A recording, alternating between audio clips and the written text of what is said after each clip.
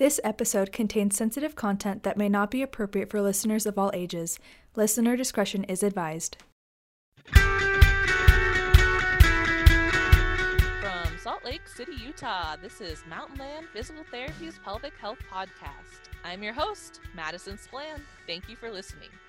My guest today is Dr. Spencer Barney, FACOG, or Fellow of the American College of Obstetrics and Gynecology. Dr. Barney received his undergraduate degree from Brigham Young University in 1999 and graduated from the medical school at the University of Utah in 2005. He continued his residency program at the University of New Mexico OBGYN. Dr. Barney provides gynecological services for women during all stages of life and specializes in advanced laparoscopic surgery. He is currently practicing in Salt Lake City, Utah at Old Farm Obstetrics and Gynecology. Thank you for being here today. Thanks, Madison, for having me. So, for our listeners, today's topic is going to be on telehealth.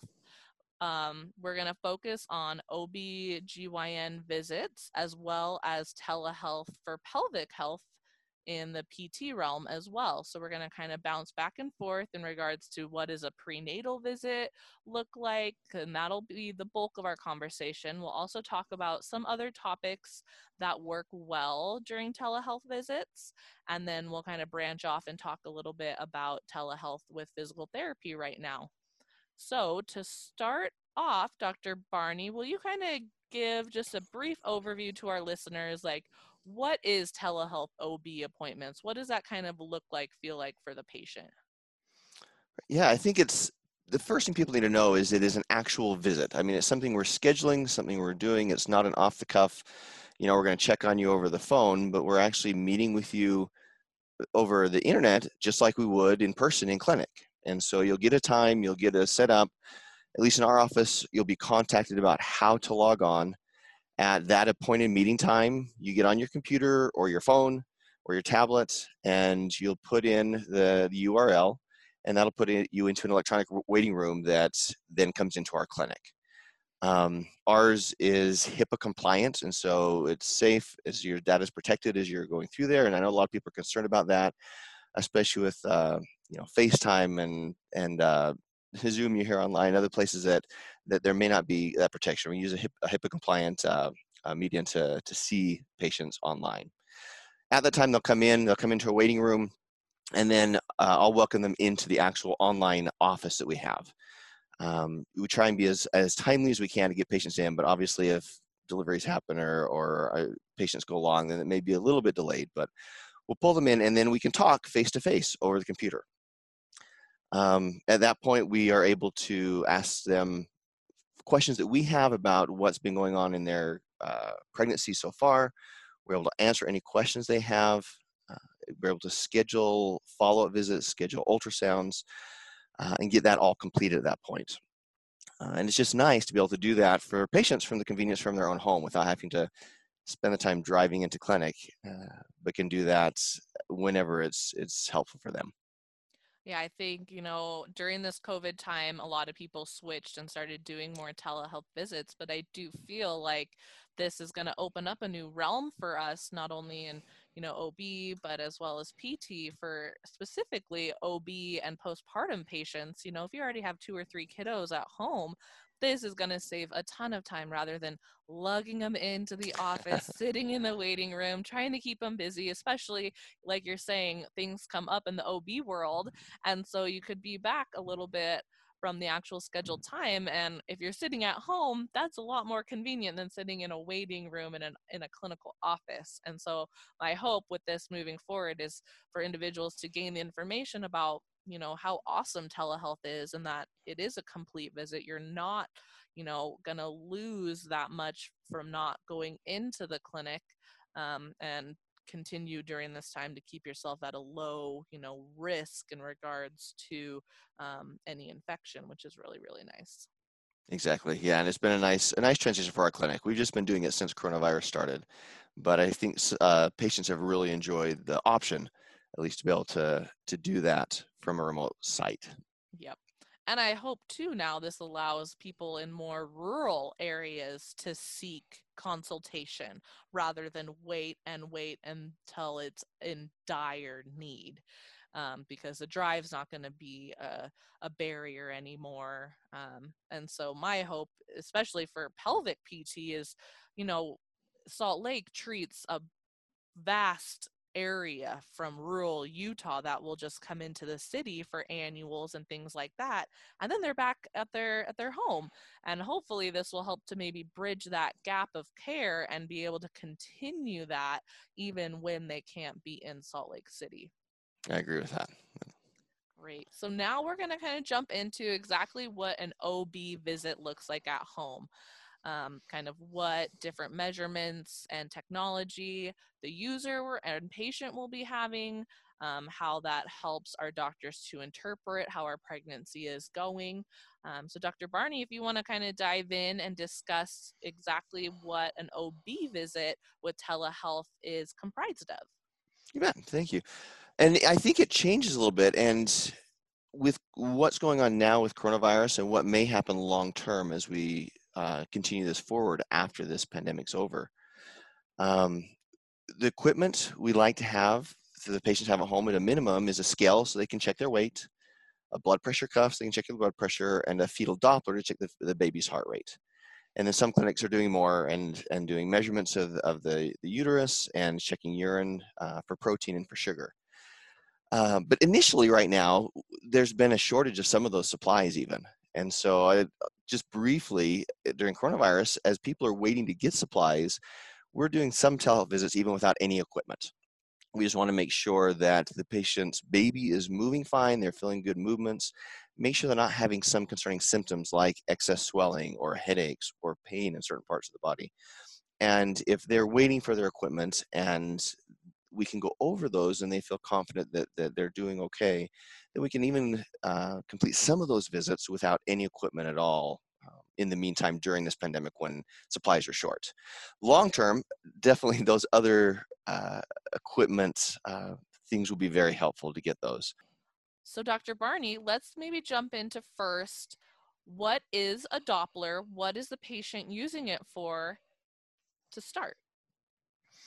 So Doppler is a device that's used to help listen to the baby's heartbeat. It uses Doppler waves, which is like a type of sound wave that then goes through the abdomen, hits the baby, and then it detects movement. And so the heartbeat, blood vessels detect movement, and then that reflects back, and the machine picks that up and registers it as a sound that comes out. And you can tell how fast the baby's heart rate is. In using that, hopefully when you picked up your Doppler, you got some gel with it, a Doppler gel. If you didn't, you can use like KY jelly you can buy at the store, and that works just as well. But you want some sort of liquid medium between the Doppler transducer and your belly, because any air in between there decreases that signal of that sound that comes out and makes it very difficult, if not impossible, to hear the baby's heartbeat. You don't need a whole lot, but you need a little bit on the end of that transducer just to make that sound wave travel correctly. That's a good one, because I know currently I'm doing OB visits via telehealth, and I got my Doppler without one. And so as I was waiting to get some shipped to my house, I was thinking, oh, what else could I use? And one thing that came to mind was aloe vera. I was like, oh, that might be the right consistency. It's gel-like. It's not too thick. It's also not too watery. So that's probably another option that people can use, especially at this time of year that they might have around their house. And it's probably not flying off the shelves like some of the other medical supplies might be. Right, yeah, and most any gel I think will work to transmit that sound, but as long as you have something in there that does that. Perfect. And then it also, in addition to just transmitting the sound, I think the gel helps make it easier to hear, because if you don't have enough gel, then you'll get a very raspy sound as you're listening for the baby's heartbeat, and a lot of interference makes it harder to hear, especially early in pregnancy when the baby's heartbeat is a lot quieter. As it gets bigger and the heartbeat's stronger, then it's much easier. Finding the heartbeat is usually not too difficult. It's definitely harder the earlier you are in pregnancy, because that baby's heart is very small and you've got to try and find that very small area on your stomach. So generally what I tell people when they're looking for their heartbeat is they when they're in that first or early second trimester, is going to be low in their pelvis, just a little bit above the pubic symphysis, which is that bone that runs right along the base of the pelvis. You put a little bit of gel on the transducer, you put that on your belly, and then you have to use kind of slow movements. If you're moving around really quick trying to find this baby, then you'll pass right over it and not even hear it. But if you start right in the midline, a centimeter or two above the pubic symphysis, and just kind of move it up and down slowly, left to right slowly, you'll usually be able to find it. Often before 12 weeks, it's much more difficult. After 12 weeks, it gets easier. Definitely after 16 weeks, it's much easier for patients to find. And as that baby gets bigger, obviously you're going to go up higher and higher to find that. And by the late second trimester, early third trimester, I kind of tell people to go maybe an inch or two below their belly button. Same thing, kind of put gel on the transducer, put it in the middle of their stomach, or if they know the baby's on one side or the other, because they can often at that point feel where the baby's sitting, put it just to the left or the right of that mid line in their belly, and can listen and hear the heartbeat used on either side there. And the Doppler that we're currently using, it will show the real-time heart rate as well. So once you kind of have it hovered in the right spot for a long enough period of time, it's actually going to produce the beats per minute, which is really nice. And remind me, Dr. Barney, what is the range that we are hoping to be reading from that Doppler for beats per minute? So anywhere as low as 110 up to 160 is normal. Most babies hover around the 130s to 150s, but they can be a little bit outside of that. And you talked about that range. Most Dopplers nowadays do have that number on there that the patient can see, and it's just easy to read. But the heart rate will jump around. Babies' heart rates are not exactly the same. It's not going to say 140 and stay there, and it will jump from 138 to 142 to 140 to 148, and that's okay. We're just kind of looking at an average in that range and see where that average kind of lies. And I think one thing that I've noticed too is I'm poking around, the baby will kick. It'll kick that little Doppler head, and you're like, oh, and then it makes kind of one of those raspy noises, and you're like, well, I know you're in there. Where's your heart rate? And you'll hear movements and turns and kicks. Yeah, and it's kind of fun to hear those different things. And you'll hear different sounds when you do it. Sometimes people are worried it doesn't sound the same way it did in clinic. If you happen to hear right on the baby's heart, you'll get much more of a thump, thump, thump type sound. And if you get the large blood vessel in the baby's spine, you'll hear more of a swishing sound. It's still the same rate, and we're more worried about the rate than the actual sound that it's making. That makes sense. Yeah, I've really found the Doppler to be super fun, like outside of just the visits. You can, if you have extra gel, you're like, oh, hey, grandma, you want to hear the heart rate? And so it's kind of an added bonus of doing the telehealth because you have this Doppler at your disposal. And so it's kind of nice if, especially if you're concerned and you're not feeling much movement, kind of that rule of threes, 3 movements every 3 hours, then, having that Doppler is a really nice option to kind of feel around and hear the heart rate. And that can be an extra security blanket, so to speak, for those moms out there that might be a little bit more anxious. And I think that goes both ways. The one thing I'd mention about that is some people get really stressed because they can't find it right away. Don't get stressed if you can't find it right away, especially if you feel your baby moving. If your baby's moving, you'll be able to find it. Just take time, use a little more gel, look around. Your baby may be flipped, it may be on the other side, it may be a little higher, maybe a little lower, but make sure that you just take the time to do that and don't get too stressed. On the other hand, we don't want to be a security blanket where somebody says, my baby hasn't moved for the last day and a half, but I can hear the heartbeat, it's okay. That's not always true. And so if your baby's not moving, even if you can hear the heart rate, we'd recommend you be seen, usually in a labor and delivery unit, so they can check more of a long-term heart rate pattern and make sure the heart rate's okay. And so, yes, it's very reassuring for patients, and it's very helpful and very fun. And as long as the baby's moving, you hear the heart rate, that's great, but don't take it as itself as the sole marker that everything is okay with the baby. Yeah, that's a very good point to make for sure. Okay, so now we've kind of covered the Doppler. Let's maybe dive into the blood pressure. I feel like, a lot of times people think that, blood pressure is super easy to measure, but, there are a lot of do's and don'ts when it comes to taking your own blood pressure. Will you kind of review those different guidelines with us, Dr. Barney? Yeah, and it's very important you have a normal blood pressure during pregnancy. That's one of the things we're looking for to rule out preeclampsia. And so we want to make sure it's accurate. What I usually tell patients is a lot of little things can bump up your blood pressure. And if you do several things at the same time, you'll get this abnormally high reading that may not be an accurate reading. And so I want to make sure that patients, when they get their blood pressure cuff, I tell them to put it on their arm, sit down with a chair that has a back support, have your arms rested on a table so you're relaxed. Keep your legs uncrossed with your feet flat on the floor. And before you do all this, make sure you empty your bladder. Having a full bladder can raise your blood pressure a little bit as well.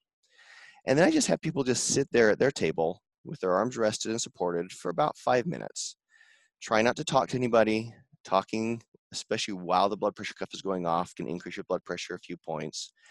And once you've been sitting there with your arms rested and your back supported at the table, then hit that button. It'll read the blood pressure, it'll pull out the number, and that is kind of the most accurate way of doing it.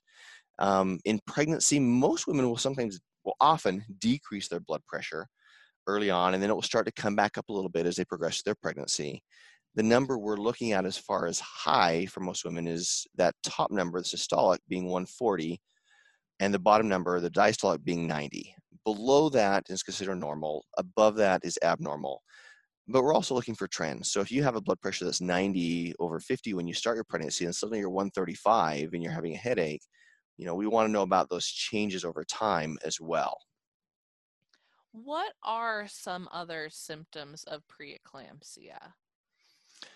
Just kind of while we're on that subject, because, I think that's kind of the one big scary one in regards to pregnancy that most people have heard about, but maybe don't know exactly what things to be looking out for. And preeclampsia can be a scary thing in pregnancy. It usually is something that happens more commonly later on in pregnancy as opposed to early in pregnancy, and more commonly in the first pregnancy or sometimes in people over 35 as well. The things you're looking for that we do in clinic is, of course, the blood pressure we just talked about. We're looking for protein in urine. And so that's why pretty much every time you go to your doctor's office, they're going to ask for a urine sample while you're pregnant because they're checking for protein and for sugar. Outside of those, increased swelling can happen. That one's a little bit trickier because a lot of people swell during pregnancy, and it's hard to know if that's swelling because of preeclampsia or swelling because you're pregnant. But you're looking for kind of excess swelling, especially swelling outside of just the feet. When you start getting swelling in your hands, swelling in your face, swelling in other parts of the body, then we want to definitely make sure we're watching that blood pressure and that urine very closely. As preeclampsia is more severe, people develop headaches.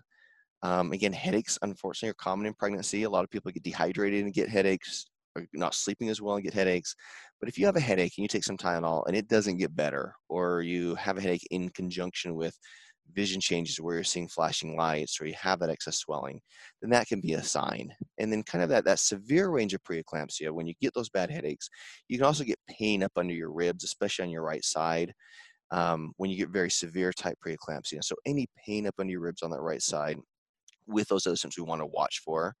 Again, unfortunately, a lot of babies kick right up under that rib too. And so you have to determine, is that baby kicking again and that's why it's sore, or is there something else going on? But definitely for any concern about any of those things, call your provider, ask them, see if you need to be seen in clinic to evaluate that more. Great. Thank you for that rundown. So the urine samples are looking at protein, and then what else are those urine samples looking at? Glucose. And so it's kind of a screen for preeclampsia, the protein portion of it, and then a screen for diabetes, that's the sugar portion of it. And that's really the two things that we check for every time you come into clinic. Perfect.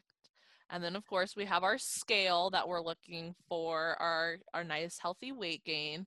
So what would you say, on average, obviously, we know that it's going to fluctuate with pregnancies, with, if you're having the gestational diabetes or not. But on average, what are we kind of looking for weight gain, maybe second trimester and then moving into the third trimester? Okay. And then what I usually tell people is over pregnancy. For me, normal weight gain over pregnancy for someone who starts average weight is usually between 25 to 30 pounds. If you start pregnancy a little bit overweight, then you usually gain a little bit less than that. If you start underweight, then you may gain a little bit more than that, but probably average is about 25 to 30 pounds over the course of the pregnancy. And about a third of that's in the first half of pregnancy. So between when you get pregnant to the time you hit that 20-week mark, that halfway point or a little bit thereafter, you can expect between a 5 to 10 pound weight gain. And then in the second half of pregnancy, between 20 weeks to delivery, you expect 2/3 of that, or another, 10 to 20 pounds of weight gain. And a lot of that you're going to notice in those last, especially 6 to 8 weeks. And it's not uncommon in those last, month or two to be gaining a pound a week as that baby gets bigger. There's more fluid. You're getting extra blood volume in preparation for delivery. You're getting more swelling, retaining more water. And so you'll notice more weight gain the further along you get. Yeah, I think, some people can be very sensitive to the weight gain. I think just understanding that the weight gain that's occurring, more of it has to do with what you just spoke to, the uterine weight as the uterus is getting And the larger. placenta. The placental weight, yeah, the water, the blood volume that you're creating. And so, we know baby average, we have 7.5 pounds, but then the other, about 20 pounds there are all these other components of pregnancy. And so it's not just weight, they're going into certain components. And so to not hyper focus on that number, I think is really important for women that might already be at a slight sensitivity to weight gain. Right. And I think I'd be less worried about the exact weight gain and more about general health. If you have a low carb or a healthy diet and you're exercising 4 or 5 times a week and you're doing everything you can to stay fit, if you get a little more weight gain, I'm not as worried about it as opposed to someone who says, yeah, I can exercise, I'm sitting at home, my baby wants potato chips every day, so that's what I eat, and they're gaining more weight. That's more concerning both for their personal health as well as for the baby's health, because they're getting the same nutrients you are. And so it's more important to me that you have a healthy diet, that you're exercising regularly, than the absolute weight gain that you have during your pregnancy. Got it. All right, so now kind of talking about weight, it kind of helps us segue into uterine size, because in the clinic, that is something that you are measuring at every visit. So for those individuals that might have that option, or maybe, I know that there's like specificity when it comes to stats in regards to this measurement aren't the highest in that regards, and the ability to reproduce and measure correctly and all of that isn't great. So I know that not very many places are using that measurement with telehealth due to that lack of ability to really find the top of the uterus and the pubic bone effectively. But just for those women that are a type A personality like myself and want to make sure that we're doing everything, how would you describe that measurement and what are we looking for with that? Yeah. So, and usually we don't start that measurement until somebody's about 20 weeks, about halfway along in their pregnancy. Before that, the uterus is a lot smaller. It's much harder to feel, harder to measure. And so I wouldn't stress about it until you get about halfway along. At 20 weeks, your uterus is about the level of your belly button most of the time. And you can feel as you push down your stomach, usually kind of that hard ball inside of there, and that's the uterus. And you're feeling for the top of that. The measurement goes from the pubic symphysis, so that bone right at the lower part of your pelvis you can feel, and you put the measuring tape on there, and it's measured in centimeters, not inches, and you measure from that pubic symphysis up to the top of what you feel is that uterus. The general rule of thumb is that after 20 weeks, that uterine measurement matches the centimeter measurement about 1-to-1. So at 20 weeks, you're 20 centimeters. At 28 weeks, you're 28 centimeters. And that can fluctuate, they say, by up to about 2 centimeters and still be considered normal. Now, people that stress about it, of course, everybody's a different size, and you have to take that into account to the measurement. And so I use more that 20-week mark as a baseline. So if at 20 weeks, that's when most people get their ultrasound to look at the fetal size as well. And if your baby's measuring normally on ultrasound, then you know everything's growing appropriately. And if your uterus on the measurement you get measures 25 centimeters, that's okay. Just use that as your baseline. And then from then on out, it increases about a centimeter per week. And so you'll usually stay several centimeters ahead of what you think you should be. And that's, again, based on patient size. And we're all a little bit different, and that's okay. But you have to take that into consideration as you're doing that measurement. Great. That makes sense. All right. So we've kind of gone over a lot of the stuff that we do during a telehealth OB visit. what visits in regards to prenatal care do the patients have to actually come into the clinic for?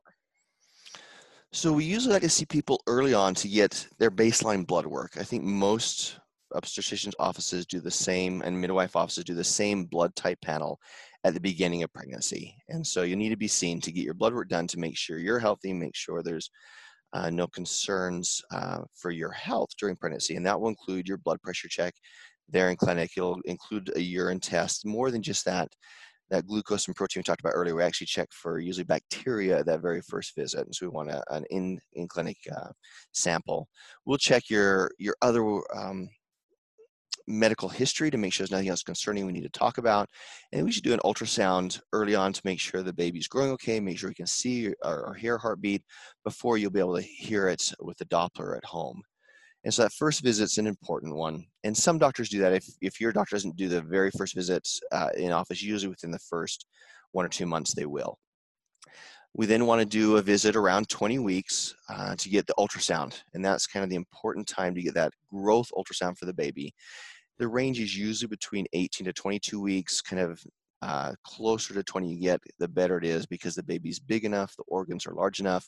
We can see what we need to see on those ultrasounds and make sure the heart's developing normally and the kidneys are normal and the growth is normal.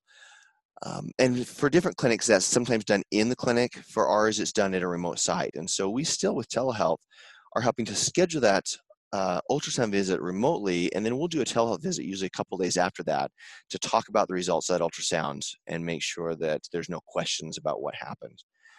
After that, we need to do a visit around 26 to 28 weeks to do a diabetes test that we usually do for everybody in pregnancy. And then at 36 weeks, or 35 to 36 weeks for what's called a Group B strep test, which is a bacterial screen of the vagina to make sure there's no bacteria that are going to cause problems at the time of delivery. And those are the very important ones to come in for and make sure we get the information we need. Outside of that, if there's any concern you have at home, especially if there's anything we see on the numbers you give us during telehealth, if your blood pressure seems a little bit higher, you are doing urine tests at home and you're getting more protein, you're getting more sugar, then we'd want to be able to see you in clinic. If, there's things like we talked about earlier, if the baby's not moving well, if you're having more contractions, then we'll want you to be seen. And usually that would be, we'd say, go into labor and delivery, let's get things checked out. Make sure you're not in preterm labor. Make sure the baby's doing all right. There's good oxygenation and blood flow through the placenta. And then some follow-up things we can test for. We talked earlier about other signs of preeclampsia. If your blood pressure is getting a little bit higher, we may want to do some extra lab work to make sure that some of the things we can test for with liver function, kidney function, and protein are staying in a normal range. And then we can check for reflexes, things like that. That can also be a sign of worsening preeclampsia that would require an in-office visit. Great.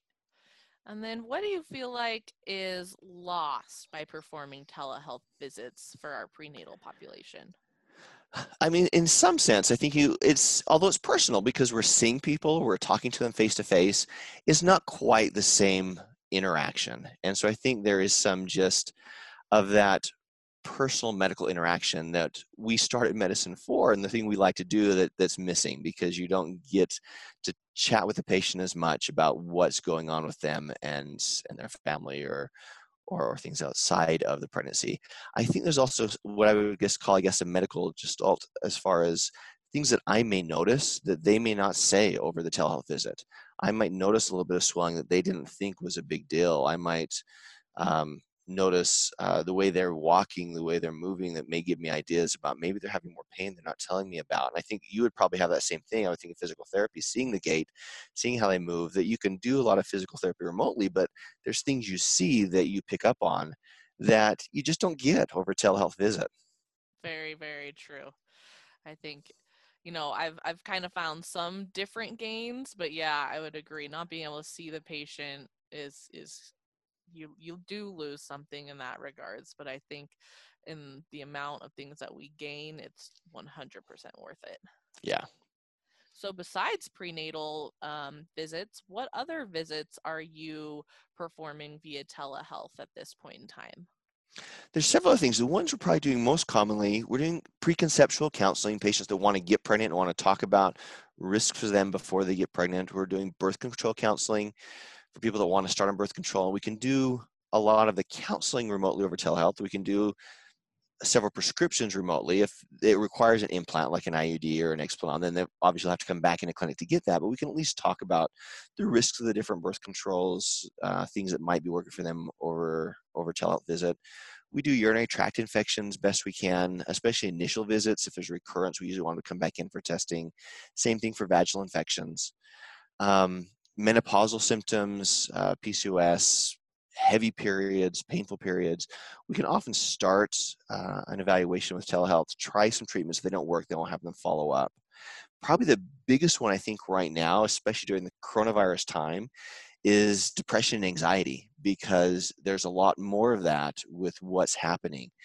And that is something that is very helpful to be able to have quick access to patients, talk to them about their concerns, help them find counseling if they need it, help them get resources, start medication if necessary, and be able to do that over a telehealth visit. So that's, I think, increased quite a bit over the last couple months.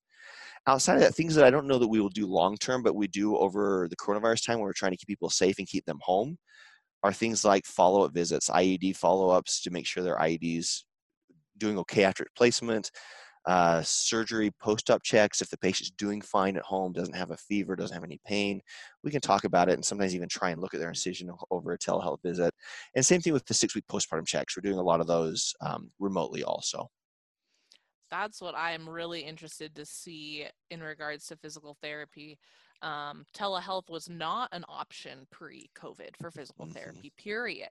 And then thankfully Medicare jumped on board. And as most providers understand, once Medicare does something, all the rest of the insurances jump on board. Exactly, yeah.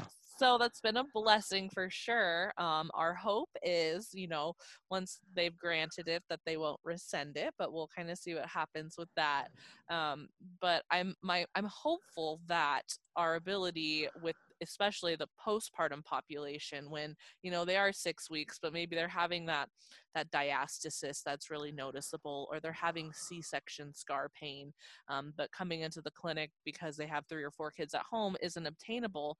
My hope moving forward is that we can still have some of these visits with women, discuss options of how they can work on their own scar, or a safe return to exercise program if they do have a diastasis, what kind of the do's and the don'ts, and being able to demonstrate different exercises and what they should feel and what they should look like. I think a lot of patients with telehealth in general are very skeptical at first, especially with physical therapy, because a lot of people associate physical therapy with physical touch, being able to feel the tissues that might be causing the pain or the dysfunction occurring.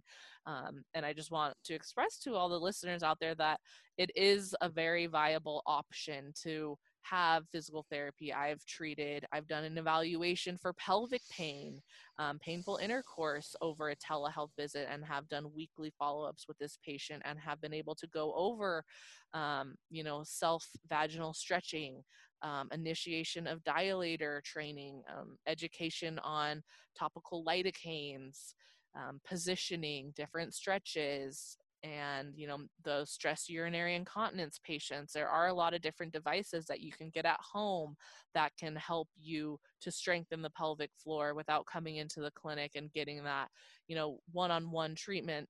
We're definitely missing the awesome biofeedback visual cueing component, but I do feel like with the different weights that are out there on the market, having that tactile cue with the telehealth has been super effective with patients. And so I'll have them, go out, put the weight in, come back into field of vision, and then we'll go through different exercises with having those weights in, that are more functional. And can you cough and keep the weight in? Can you squat? Can you lift baby? And so there are still a lot of functional activities that can be completed via telehealth, with physical therapy as well. And so my hope moving forward, especially reaching out for pelvic pain patients. I mean, I have some that drive from Evanston into Salt Lake for treatment for pelvic pain, because, we're few and far between, especially in rural areas. And so my hope is seeing the success now with telehealth, that maybe this will open doors for these other women that might be having pelvic floor dysfunction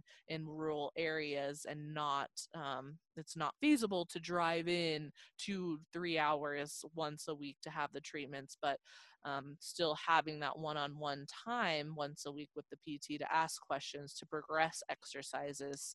And it's a little bit easier to have partners in on the visit as well when it's via telehealth. And I've been working with a woman who is 30 weeks pregnant, and she's having some pain. We started in the clinic, COVID happened, and due to risk factors, she's no longer coming to the clinic. And so I was able to actually have a visit with her and her husband and show her husband different pressure points to open up the pelvis, different soft tissue techniques that he can use to help, with pain relief techniques. And so I feel like it's opened the doors in a lot of different senses to where, having partners come into physical therapy appointments aren't always feasible. Schedules are different. And so being able to meet during a time when everybody's at home and be able to show and demonstrate has really been a benefit that wouldn't have happened without telehealth. And so I do think that it's really opened the door here. And I agree with that. And we've seen the same thing. I mean, we've had to limit access to clinic because, again, coronavirus, we couldn't have spouses come in. And so you were able to have spouses do the televisit with their partner. And that's been very helpful. I think that we feel like we lose some things, again, with those interactions with postpartum visits. So we like to check the uterine size, we like to check the blood pressure, make sure it's okay. So for patients that haven't been doing telehealth, we don't have access to that blood pressure cuff. People that have been doing it already, they have that equipment at home and they can check their blood pressure. They can let us know how it is. And as long as their bleeding's okay and their pain's okay, that follow-up is helpful. And nationwide, I think they say that up to 40% of women don't go to their postpartum visit, which to me was somewhat astounding. But I think we could correct a lot of that by allowing these telehealth type visits for women that otherwise wouldn't show up, but that are willing to get online and talk to you and make sure that they're doing okay, that both their physical health, but also their mental health is okay. Because that's a pregnancy can take a big toll on women, and mental health becomes a big issue during pregnancy and especially after pregnancy. And we want to make sure that they get all the care they need and have access to that however they can. And the nice thing with telehealth is, you can do it if you have a smartphone, you can do it from your phone. The biggest thing is you just have to be on a device with a camera. I think a lot of people hyper focus on, I don't have a tablet, I don't have a computer with a camera. I'm like, but do you have a phone? Okay.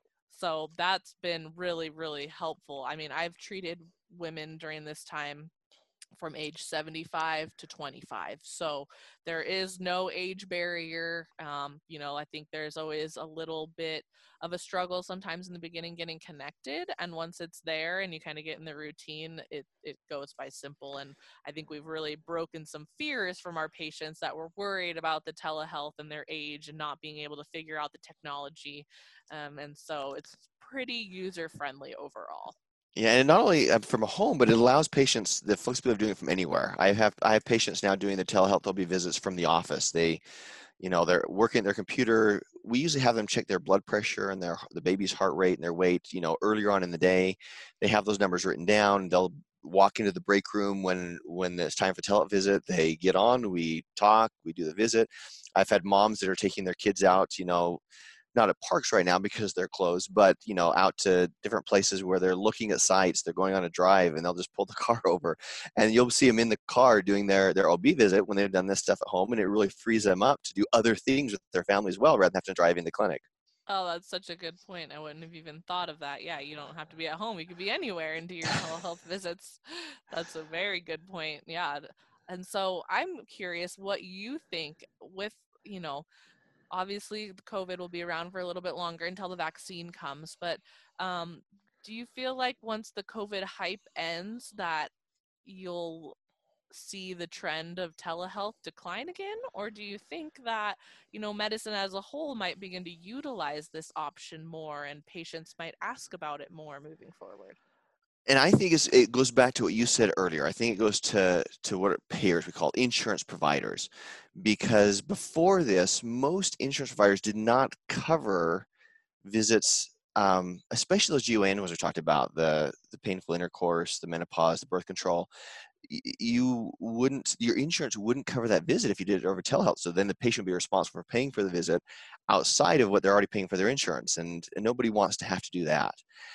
And so right now it's great. It's opened up a lot of options to trial this and see how it works, and finding that it does seem to be very helpful for patients. I'm hoping that payers will see that and will make some adjustments going forward after this coronavirus time's over to leave that as an option. I think there are things we have to be worried about. You talked about patients from Evanston. And I don't know how physical therapy is as far as medicine. We're not allowed to treat people outside of state lines, and so we can't treat someone from Evanston unless I have a license in Evanston. I can't, and I have patients in Elko that I can't do telehealth with them, even though I would love to, and it's very convenient for them because they're in a different state and I don't have a license in Nevada to practice medicine.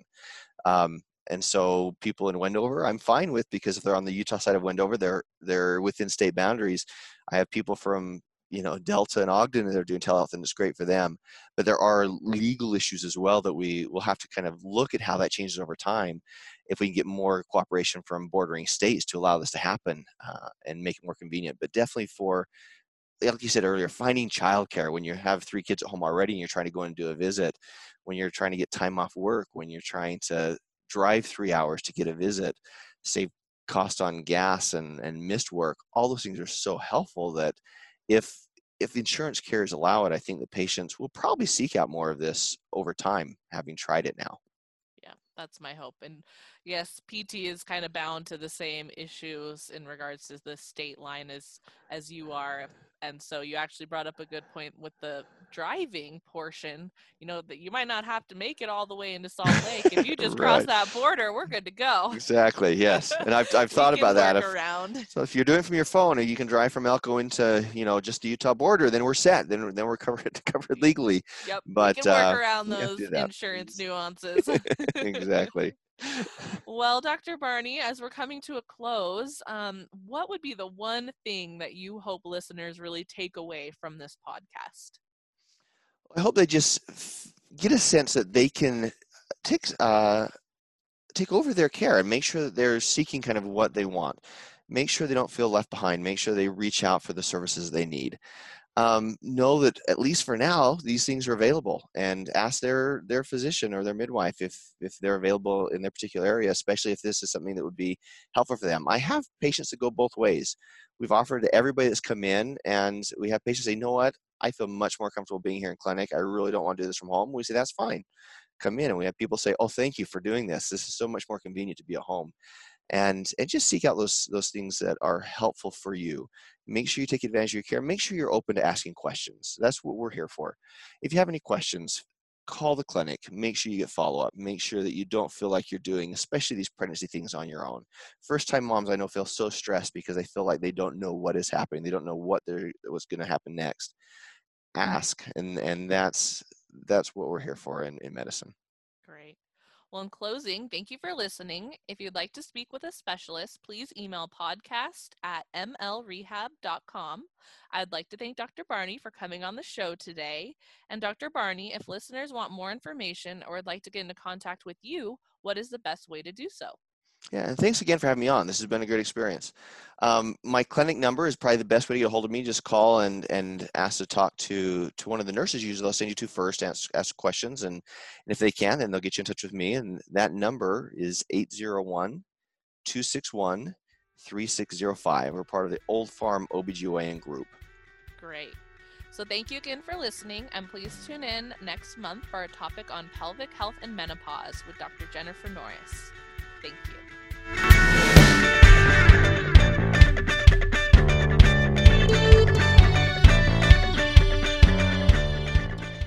This podcast is intended for educational and entertainment purposes only.